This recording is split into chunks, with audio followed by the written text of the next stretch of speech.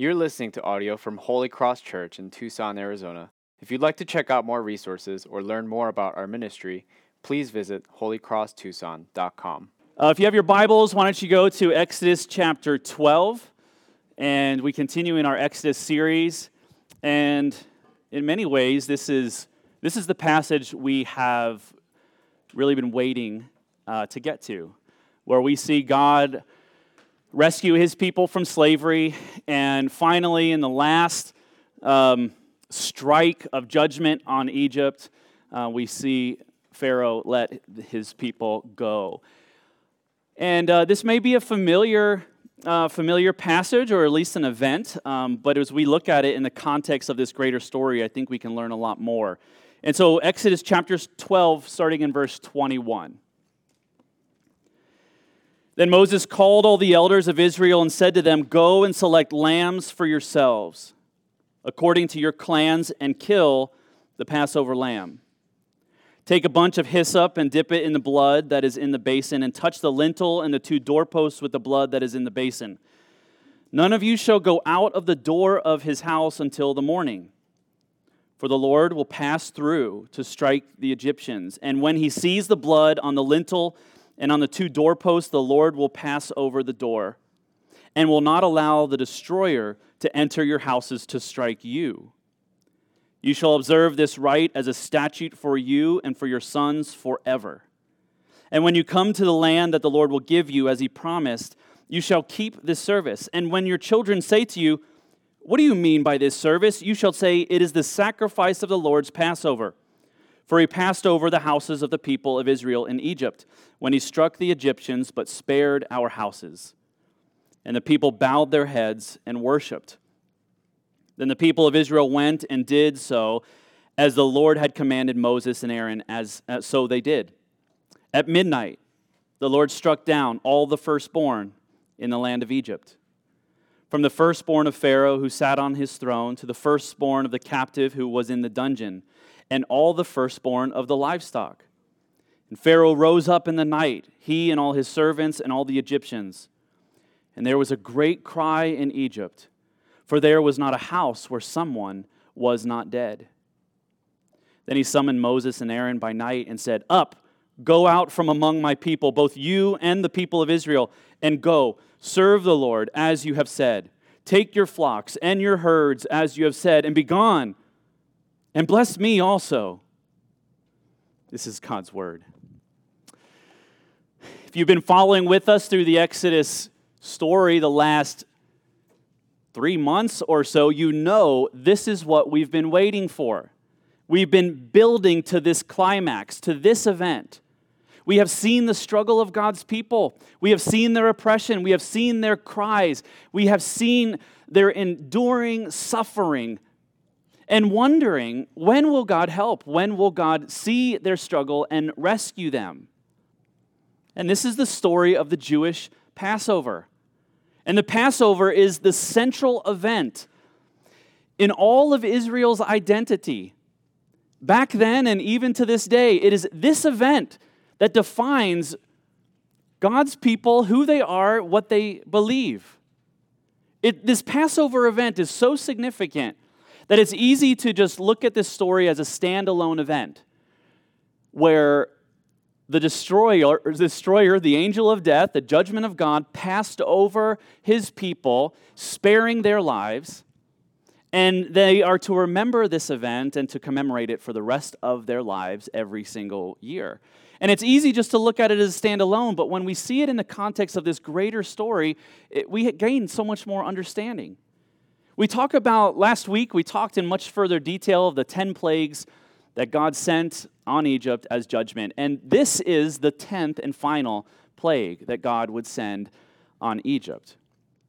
So for us today, we realize we're not only reading a history story of God's people in Egypt and their rescue, but we are discovering a pattern that would endure all throughout Scripture, a pattern that tells us this: salvation always comes through judgment. Salvation comes through judgment.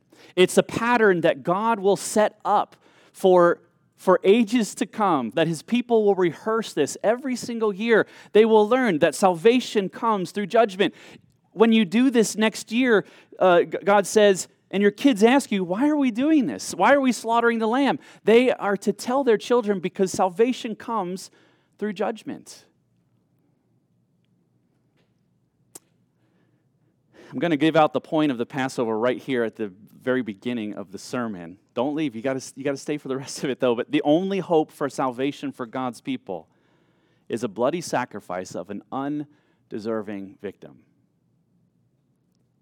This is the point of Passover. This is the story that would be rehearsed for God's people forever. But the question remains, why does it have to be that way? Why is that? Why can't why can't he just forgive his people? Why does it have to be so bloody, so gruesome, so painful? And why does this poor, undeserving victim have to die? And to understand that, we want to look at this story, again, through the lens of God's whole story. And we see this, we must see we must see the story of the destroyer. We must learn about the story of the lamb, and then we must see the story of the doorpost. And this passage walks us through each of these. Looking at God's word, we see a greater understanding of what it means. So first, let's look at the story of the destroyer. Remember where we are in this story? God's commanded Pharaoh, let my people go, over and over again. He says, let them go, and he doesn't do it. And so one plague after another, God sends his judgment. Pharaoh's heart is hardened. He doesn't serve God. He's serving his own reputation, his own desires. And so God sends a series of devastating plagues. And this passage comes in the final plague, which finally loosens Pharaoh's hand, and he says, take your people and get out of here with everything you have. And God says to Moses and Aaron, tell all of Israel to take a lamb, one for each household. And if your household's too small that you can't, eat an entire lamb, or maybe you don't have enough money to go in and get a lamb, then go in with a neighbor and get a lamb for the two of you. But every single family has to have a lamb representing their family. And I want you to sacrifice that lamb. I want you to kill it. I want you to drain its blood. I want you to eat its meat. And then I want you to take the blood, and I want you to make a paintbrush, and I want you to paint the blood on the outside of your doorposts. And here's what verse 22 says. None of you shall go out of the door of his house until the morning, for the Lord will pass through to strike the Egyptians, and when he sees the blood on the lintel and on the two doorposts, the Lord will pass over the door and will not allow the destroyer to enter your house to strike you. The destroyer is coming. What's happening here? Let's look at what's happening here and gain some understanding. God is coming to bring judgment on Egypt, and he's going door to door to collect debts. And anyone who owes a debt will be found to be unable to pay that debt. The debt is a transgression. It's a failure to obey God. It is a debt of sin, the debt of failure to live up to God's standards, the debt to not worship God as he truly is. And you may have missed this point, which we often go through this too quickly, but it's very important that we don't. And listen to this. God says, after you have put the blood on the doorpost, you must stay inside until the morning. Do not go outside. And if you don't do exactly as God has instructed you, the destroyer will come into your house and he will strike you dead. Now, wait a minute. I thought God's people were his people. I thought God had heard their cries. I thought the very reason why God was coming was to do what? To rescue them. But now he's saying, don't even come outside. And if you don't do exactly as I say, then you too will be struck down dead. I thought God heard the cries of his people. I thought their suffering had gone up to heaven. I thought God loved his people. The Israelites are the oppressed ones. The Egyptians are the oppressors. The Israelites worship the true God, but the Egyptians worship idols and they worship false deities. Why would they need to do any of this at all? Here's why. God is telling his people, if you try Even if you are my people, if you try to come to me and meet me face to face based on your character alone, you will have no hope, just like the Egyptians will have no hope. When it comes down to it, our best day and our best character will come no closer to earning God's salvation than the worst of God's enemies. Now, this is something we can't miss here. God is not giving, He is not showing favorites here.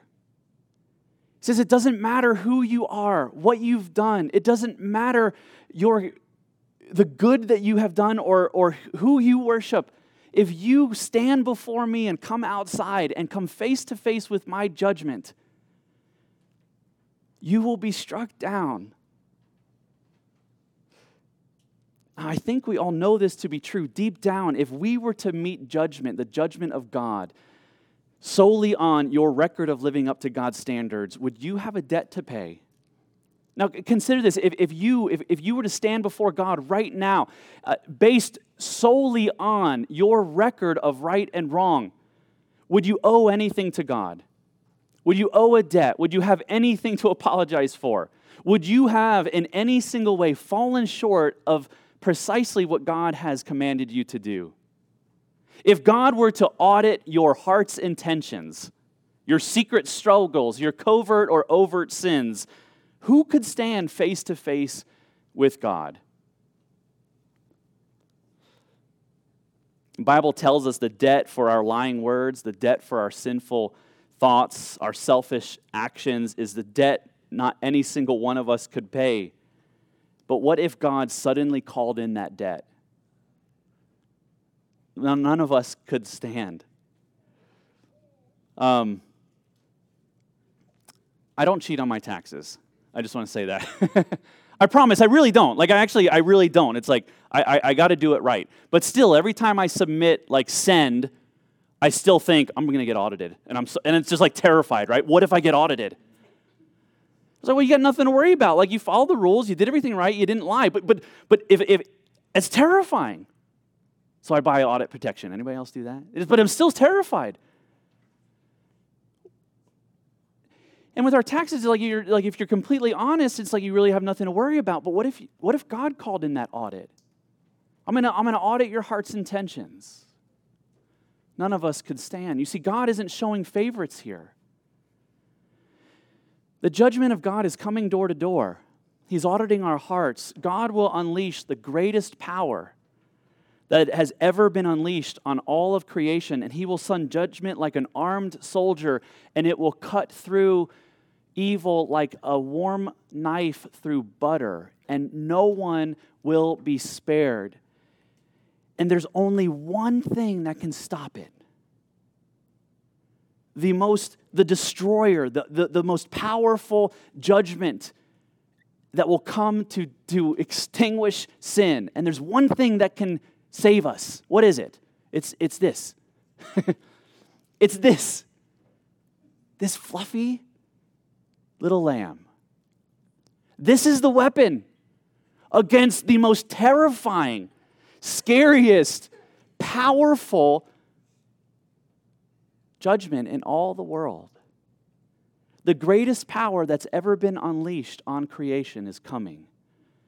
And our only hope is the mildest and meekest of all of God's creatures. The only way God's people will be able to withstand the most powerful weapon in the world is for God's people to kill the lamb, to eat it as a family, to paint its blood on the outside of their doorpost. If people say that the Bible is confusing, we can say, yes, I think you're right, it is. I do not understand that. But we can understand through the story of what God is communicating, that salvation will come through judgment. And not in the way that we expect. Salvation doesn't come to us because of our character, not through our strength, not through our record. He takes the mildest of all creatures, and He says, this will become a substitute for you. And I want you to work hard to find the most spotless lamb without blemish. And I want you to do the most unfair thing that you can do to this lamb. I want you to slaughter it. I want you to eat it.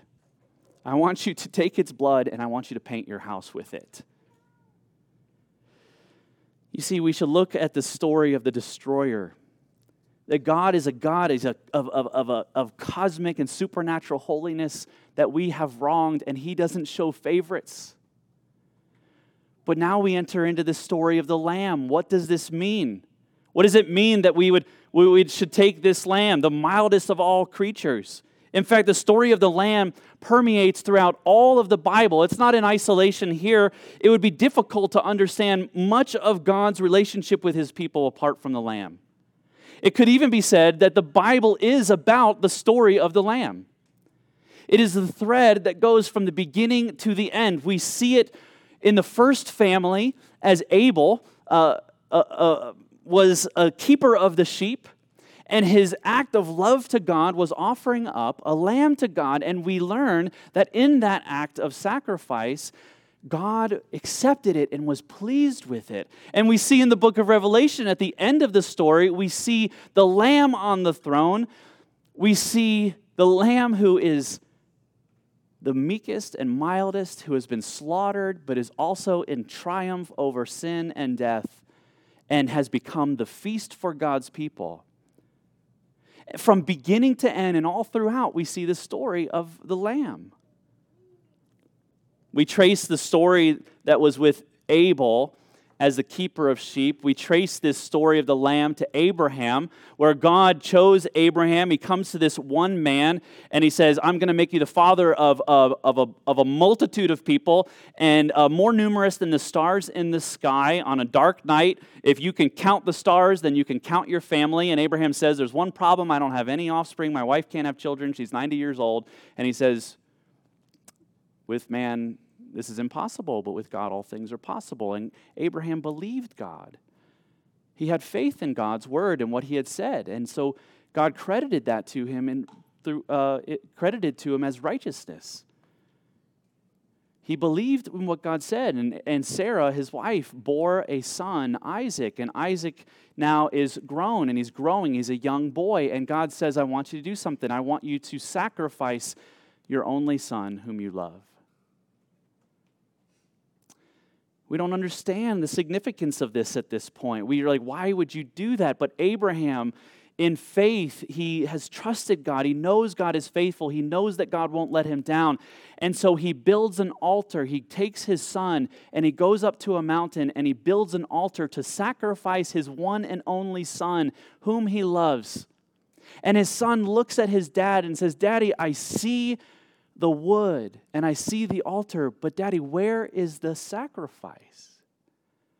And Abraham says, my son, God will provide.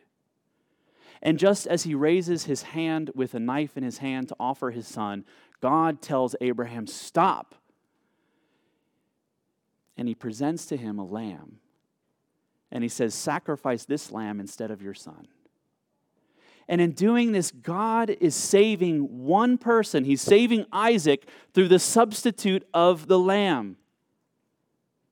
And then later we see that this would continue in the story of God's people. But no longer was it a rescue for one person, Isaac. It would be a rescue for an entire nation. Eventually, God's people would sacrifice the lamb on the Day of Atonement. To atone, to cover up the sins of God's people. God would receive that sacrifice as a suitable sacrifice for their sins. And they had to do this every single year. And so now this lamb wasn't sacrificed for one person.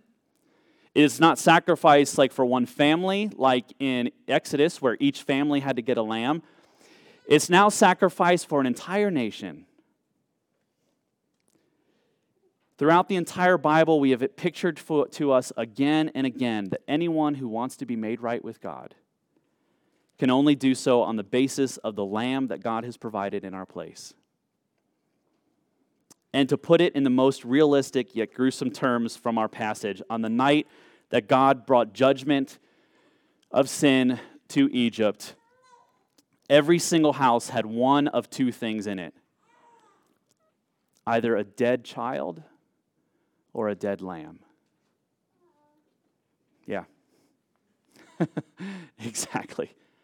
A dead child or a dead lamb. Every single household was either weeping in pain or weeping in joy because of a dead child or a dead lamb. This was true for the most spiritually aware and the least spiritually aware. This was true for the worst of sinner and those who might consider those who commit sins that are maybe more bad and gruesome and less acceptable, right? If anyone that night said, we don't need to do this, God has spoken to us, we're a part of His family, He's chosen us, we are His people, this seems ridiculous, why waste money on this lamb and do all of this as God has said, they would have died. If anyone that night did not follow God's word and trust in His word, they would have been struck down. Because there was only one hope. They would have to give their own blood, or they would have to rest in the blood of the Lamb. And this is what it means. It means God is showing us by what means He will save His people. He will save His people through a substitute.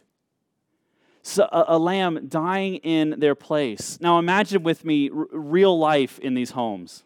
Real life. Now God says, I want you to take 10 days and find the perfect lamb to make sure that you get the perfect lamb. Take 10 days to find a perfect lamb, but you're not allowed to slaughter it and eat it until day 14. And so for 4 days, the lamb has to stay in your house, not outside. It has to stay in your house with you. It has to be your pet.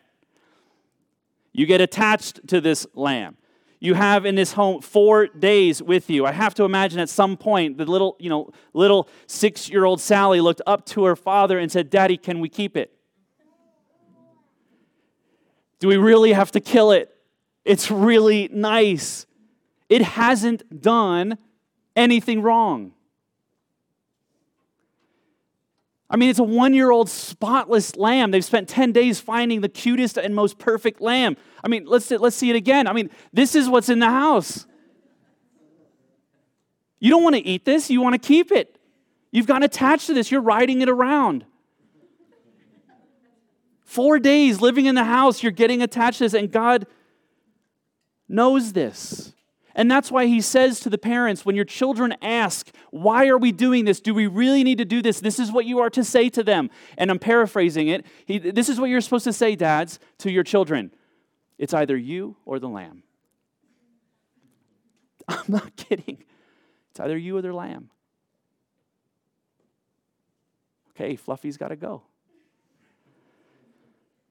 I want to jump ahead to the story before we come to the doorpost and see how all these stories of lambs were just creating in God's bigger story a pattern to live by. Lambs are given up, people are saved. Lambs are given up, people are saved. Lambs are given up, people are saved.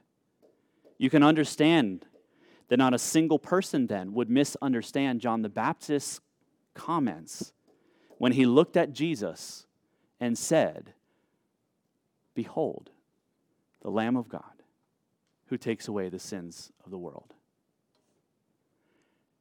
Their whole story, their whole life, every year, a ritual observed. And they knew, every single person knew, a lamb loses its life and we get to go free. A lamb loses its life and we get to go free.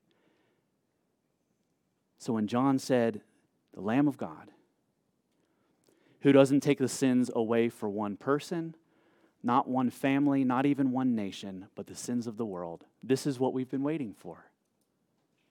A lamb was given in the place of sinners to be rescued. And ever since John the Baptist identified Jesus as the Lamb of God, all of Jesus' ministry and everything He did while on earth was aimed at doing one thing: being that substitute, offering up His life for yours. That is why His last words on the cross when He hung there and died was, "It is finished." It is this very purpose that I have come, to be the Lamb of God, to offer my life as a substitute for God's people, because every single one of us, if we were to stand face to face with a God who's auditing our debts, none of us could stand, none of us would go free. The destroyer and the Lamb of God together on the cross. Do you see what is happening here? The judgment of God that was first seen in this pouring out of plagues on Egypt in all of its ugliness, in all of its anger, in all of its pain, is now being poured out on the cross. The destroyer has come down and has judged sin. And it is there on Christ, but there also is the Lamb that is being sacrificed. Together, the judgment of God and the mercy of God existing together in the person and work of Jesus Christ. You see, God saw the suffering of his people. He heard their cries. He sympathized with their pain. He saw their sin. But if they wanted to see the sun come up that next day, and if they wanted to be rescued from slavery and taken out of the oppressive hand of Pharaoh, and if they wanted to go from that land with all of their family intact, they had to be covered by the blood of the Lamb. And God wasn't showing favorites. It didn't matter how much they wanted to be rescued. It didn't matter how hard life was.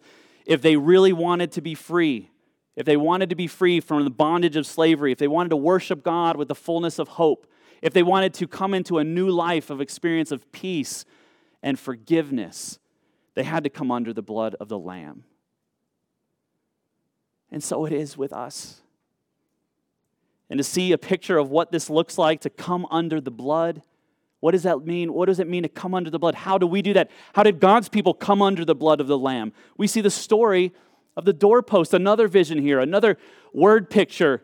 We know that those who marked their doors with the blood of the Lamb did not die. And we're told that not a single family, not a single Israelite, came under the judgment of God because they marked their doors with the blood of the Lamb. We also know that there were also Egyptians that were spared as well, who trusted in the God of the Hebrews, and they also sacrificed the lamb and put the blood on the lamb of their doorpost. We know this because we know that when the Israelites left, we also know that some of the families of the Egyptians left with them. So we know that God is showing mercy to the worst of those and to those who are part of the family of God. He's not showing any favorites. What does this tell us? This shows us a very important aspect of how salvation comes to us. That salvation was by grace alone. Grace for the worst enemy and grace for God's people. The same need they had. They all had a common need. They had fallen short of God's commands, and they had a common hope, the blood of the Lamb. And this faith was expressed by brushing the blood of the Lamb on the doorpost. What's the difference between the homes that had a firstborn that died and the homes that had a firstborn who lived? Well, we know that, right? God says, when the destroyer sees the blood on your doorpost, the Lord will pass over. The Lord will pass over. The Israelites killing a lamb and marking their doors with blood was an act of faith. It was an act of faith. What does that mean? They had to believe that judgment was coming. Right? If anyone said, oh, God doesn't really mean that, I'm really not that bad, I don't really deserve this. I mean, come on, we've been worshiping God our whole life. If anything, God should be thanking us because we've been the ones oppressed and we've been waiting 400 years. Finally, he's listening to us. If there was a single person who did not believe that judgment was coming to them, then they would have been struck down. So what is faith? Faith, in part, is to believe that judgment would come even to them, members of the household of God. They also had to do this. They had to take God's word and hear God's word, that protection would come to them through the death of the Lamb. They had to believe that they would be spared through the substitute and sacrifice of the Lamb. Something so strange and ridiculous, they had to believe it because God said it. And so they had to take God at his word. Faith is taking God at his word. It's believing what he says about himself, believing what he says about us. But they also had to do another thing. They also had to behold. As John the Baptist says, behold the Lamb of God. Now, that's not a word we use a lot, I understand. We don't say behold. What does it mean? It's not just to look. It's not just to see. It's not just to believe. It's not just an intellectual agreement. Oh, I know what the Bible says, and I believe it to be true. What does it mean? It means to grasp with your whole being, to really think about it, to really embrace it. It's more than an intellectual experience. It's more than an emotional experience. It's more than just reading the story of the Bible and saying, of all the stories in the world, this can be accurate. I believe it to be true. It is a full surrender of our being into the protection and rest of God that he provides for us.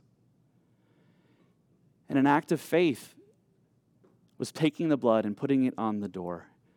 And for all those who trusted, for all those who had faith, God's judgment passed over. Now, the Passover was a real event in history, but it's only symbolic of a real rescue. The Israelites were free from slavery that day. That next morning, they were free from slavery, and God brought them into freedom, but only freedom from slavery in Egypt, not freedom from sin. They were free from death. They did not die that day, but they did die another day. They were not free from eternal death. And the death of the lamb brought life, but it didn't bring life forever. They would eventually die. And so Jesus gives new meaning to the Passover. He enhances its meaning. He takes it further than it has ever been taken before. He becomes the spotless lamb. He becomes the one without blemish. He becomes the one that we look to and say, but he has done nothing wrong. Why would he die in our place? I want to close like this because we have a feast waiting for us.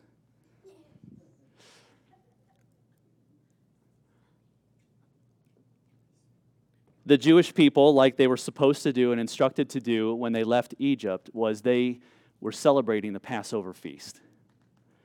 And during this Passover meal, you were to have the things in the table and the meal that God had required. You were to have some bitter herbs. You were to have some unleavened bread. You were to have some bitter wine. And you were to have the lamb that was slaughtered so that you can eat. And Jesus prepared a meal, a Passover meal, for his disciples the night before he died. And on the table of the upper room that we learn about in the Gospel of John, on that table we see unleavened bread, and on that table we see bitter herbs, and we see salty water, and we see bitter wine. But there's no lamb. The lamb was not there. On what should the disciples feast on? What should they eat to bring nourishment to them? Because it is there that Jesus was taking this symbol even further than it's ever been taken before. He says, I am the lamb that will be slain. I will be the lamb that is killed in your place. And if you believe in my word, as the Father loves me, I have loved you. And you must eat of me to bring nourishment to your body, to your soul. This is what it means to be a Christian. Are there certain types of people that are suitable to become Christians? No. The only type is the type that is in debt to God. There's no type of person that is a type of person that's a Christian, because God shows no favorites. We are all under his judgment, but he has given us his lamb. And on the night that Jesus was betrayed, after giving thanks, he takes bread and he breaks the bread and said, this is my body which has been broken for you. Eat of it, all of you. And likewise, he takes the cup and says, this cup is the new covenant in my blood, shed for many for the forgiveness of sins. As often as you eat of this bread and drink of this cup, you proclaim the Lord's death until he comes. See, Jesus is saying, you know the story. A lamb is slaughtered so you could be saved. A lamb is slaughtered so you could be saved. But now, let me tell you what it's all about. I will be slaughtered so you can be saved once and for all. And not just from an earthly bondage, but a greater need that we all have, our bondage to sin. Jesus is our substitute. He is the Lamb of God. And so, friends, what do we do?